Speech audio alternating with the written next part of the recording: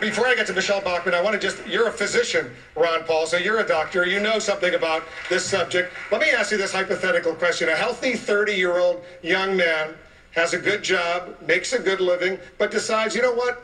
I'm not going to spend $200 or $300 a month for health insurance because I'm healthy. I don't need it. But, something terrible happens. All of a sudden, he needs it. Who's going to pay for if he goes into a coma, for example? Who pays for that? In a society that you accept welfareism and socialism, he expects the government to take care of it. What do you want? But what he should do is whatever he wants to do and assume responsibility for himself. My advice to him would have a major medical policy, but not before. But he doesn't have that. He doesn't have it, and he needs intensive care for 6 months. Who pays? That's what freedom is all about, taking your own risk. This whole idea that you have to compare and take care of everybody. Congressman, are you saying the society should just let him die? No. There it is. Blood Sport 2. This is Peter Bergman, and this is Tuesday, September 12th, 2011 edition of Everything You Know Is Wrong. And what you just heard is a snippet from yesterday's GOP Tea Party debate, in which Ron Paul, that old son of a bitch, decided that let him die. Hey, if a young man doesn't have health insurance, he's made a choice. Let him go. Well, this is a perfect compliment to last week when the crowd cheered in the same sort of lusty, bloody way when Rick Perry was introduced as the governor who's executed the most number of people. This is blood sport. We're in for a really, really weird and tight and tough election. Here's what Congressman Alan Grayson had to say about it. What you saw tonight is something much more sinister than not having a health care plan. It's sadism, pure and simple. It's the same impulse that led people in the Colosseum to cheer when the lions ate the Christians. And that seems to be where we are heading. Bread and circuses without the bread. That's a great line. The world that Hobbes wrote about, the war of all against all. And it is worth noting that the law requiring hospitals to treat sick people in emergency situations has nothing to do with the 2009 healthcare debate. Not at all. It was passed in 1986 and signed by President Reagan. Makes you understand, after all, that everything you know is wrong. Everybody was piling it on Rick Perry last night.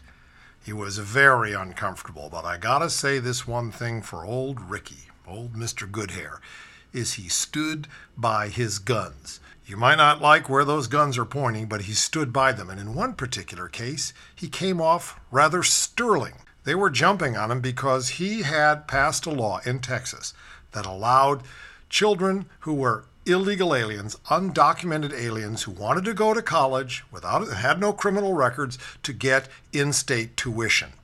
And the rest of those garden gnomes just jumped on him. Oh, you're encouraging illegal immigration, etc., etc. And old Rick stood right by it, didn't budge an inch. He said it's better that those folks go to college than be on the dole. So I gotta hand it to him for that. On the other hand, his take on Social Security, think about this. This is a man who went to Florida, BUBBA'S state, everybody on Social Security, lots of them at least, and once again, decrying the system, telling us it's unconstitutional, it should be handed back to the states, etc., etc. Well, it is hurting him seriously. Only 20% of voters say they agree with Perry that Social Security is a Ponzi scheme, and 70% don't agree at all. And it has affected his ability to be elected. In fact, it appears that Perry's rhetoric on Social Security could be causing him serious problems. They did a national poll 3 weeks ago, and Barack Obama led Perry by 6 points. Now, they redid that poll, and it has widened to 11 points, 52 to 41. And the main movement has come with Democratic voters. On the previous poll, Obama carried only a 68-point lead in his party base, 81-13. Now it's an 80-point lead, 89 to 9. The revenge of the BUBBA'S, my aunt and my grandmother and everybody else's old cousins and all the people that fled down to Florida of whatever race or gender or religion they want their Social Security. Rick is blowing it big time. We all know there's a special kind of woman who likes the smell of Crud Light on a real man's breath. But some fillies want a little more. That's why we're introducing Crud Light Smoky Slim. It's got the same denatured natural taste of Crud Light with a hint of stale ciggies and almost digested Slim Jims. Now you've got the breath that'll turn on that blonde with the bottle slumped next to you at the bar. Give her a poke and party on, partner, till the Crud Light runs out or your liver shuts down. Crud Light is an unregulated byproduct of Alzheimer's Brewery, Rehab, Colorado.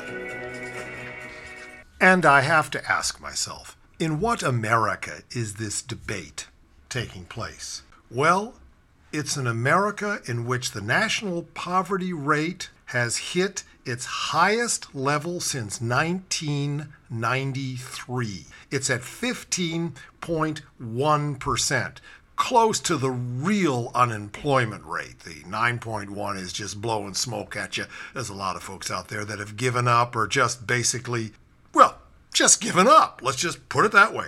The report also indicated that median household income, adjusted for inflation, was lower last year than any year since 1997. The dismal decade. 1997 to 2007, however you look at it, we are moving backwards, except for the fortunate few who don't want to pay taxes on the money they have and want to tax us on the money we don't have. The census found that 46.2 million Americans were living in poverty last year. Since the census began tracking poverty figures in 1959, never have more people been recorded living in poverty, and only once, in 1983, since 1965, has the poverty rate been recorded higher than 15.1%. That was during the Reagan years.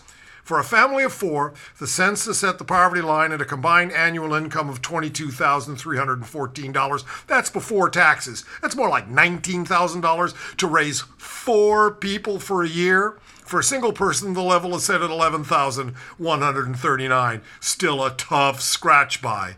The nation's median household income last year was $49,445, 2.3% lower than the 2009 levels.